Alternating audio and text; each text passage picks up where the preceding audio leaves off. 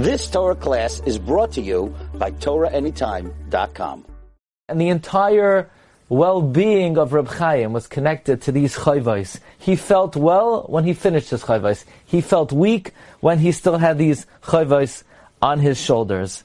Now this is the most amazing at all. Reb Chaim was once asked, when in life did you begin these chayvos?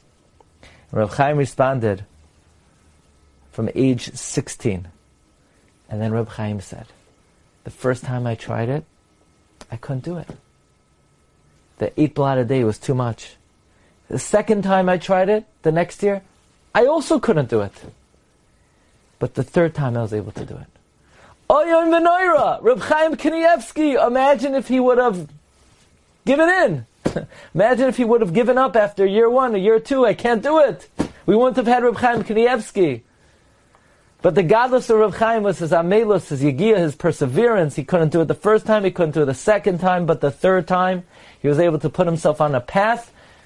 Ad l'rakia, oyem v'noira, zechusa yagein aleinu v'al kol Yisrael.